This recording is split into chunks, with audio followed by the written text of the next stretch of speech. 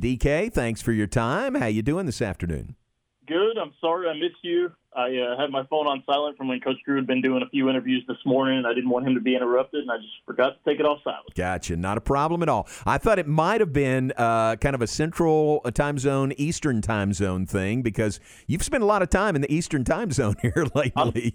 I'm just used to it now. Yeah, I know that bet. I'm coming back to Central, but yeah, it's been a bit of a challenge. Every time we communicate with people, and then a few of our media are here. Yeah. So when I'm communicating with them, I'm just having to always be sure I'm saying Eastern or Central because, it does get a little confusing. Yeah, that's exactly right.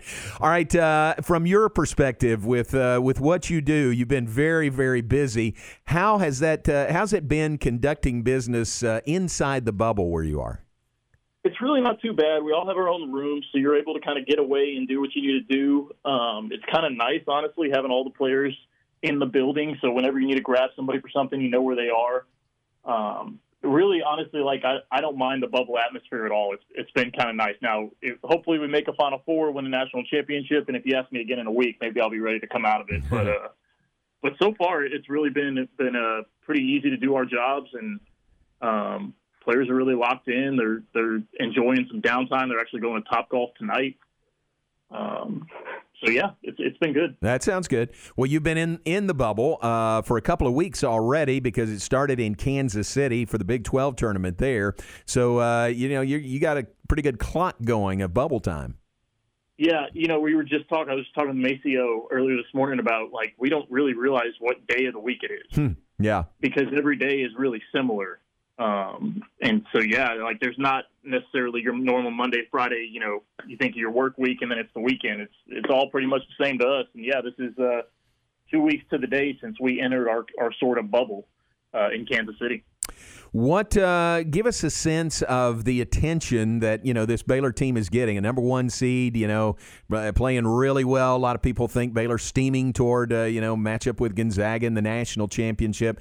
With what you do, setting up interviews and promoting this team, there's a great deal of interest out there, isn't there? There is, and we try to say yes to as many as we can. Honestly, I think we haven't had as much as you would expect at this point, simply because I think a lot of national people are kind of banking on that we're going to make the Final Four, which is crazy because that's a really hard thing to do. But I've already heard from a few of them who've said, hey, I've got this story idea I want to do, but I'm going to wait.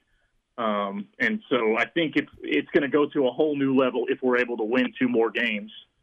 But, it's been a lot, but honestly, the remote work environment has made it pretty simple to still do all these. No one's sitting – you're not trying to coordinate video shoots or anything like that. It's just, hey, I'll hook guys up and they're doing Zooms on their own computers where I don't even have to, I can still continue to work on my computer while they're doing it. So it's really been beneficial to be able to take care of as many people as we can.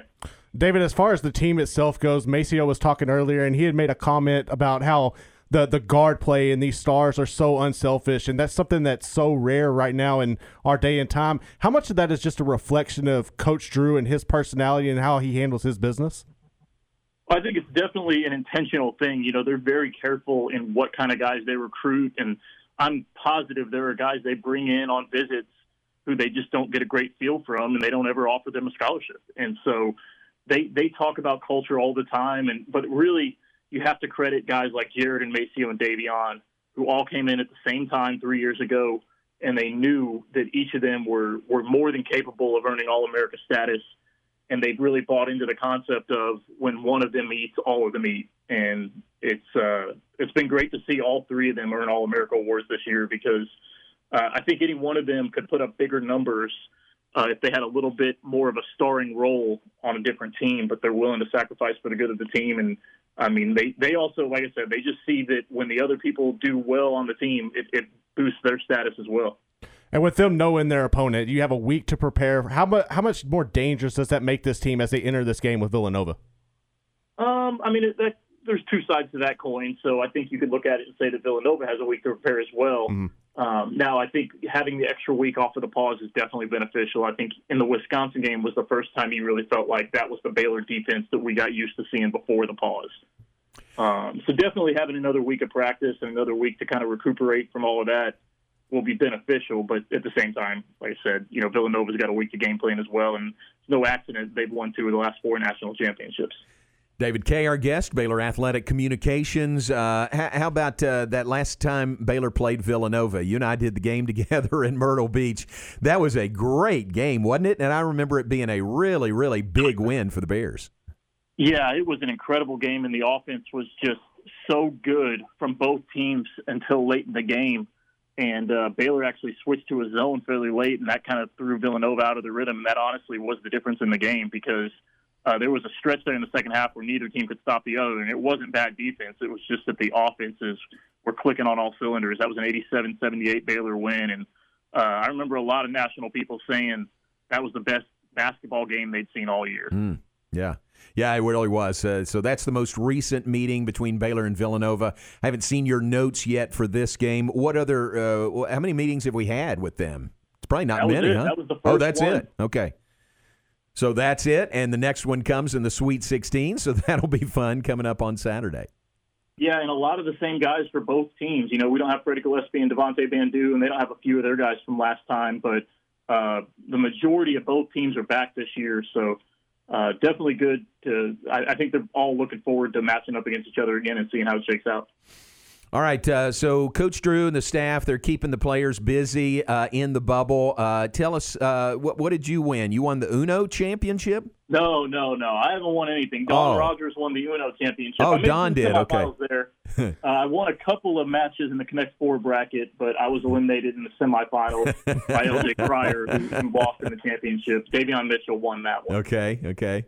Is this going to be in your – do you have another release? Can you do a release just on the games you're playing in the bubble there at the hotel? We live streamed the championship match at Connect Four on Twitter. Oh, I missed it. Some of the highest engagement we've ever had.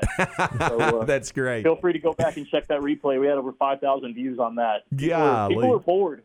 Yeah, right. It's not just us in the bubble. There's people at home who are bored too.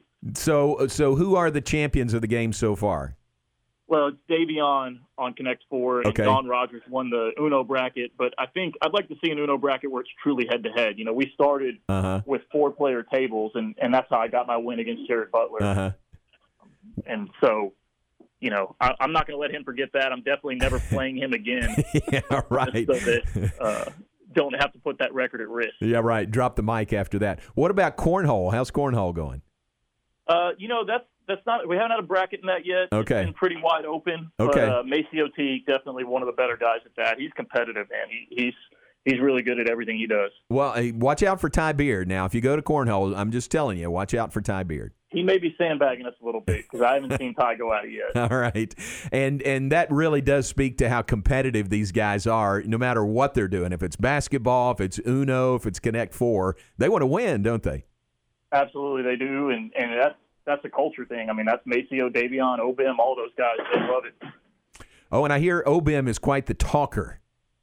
Not shocking. Oh, my God. Not shocking. Obim is not only constantly talking, he is loudly talking. Right. I think Maceo told us that on that Sikkim podcast we did with Maceo. Well, that's fun. Well, stay safe, stay bubbleized, and we'll come back your way, and I'll wave at you from a distance on Saturday. All right. Look forward to it. Thanks for having me. Thanks, man. All right. David Kaye with us, Baylor Athletic Communications.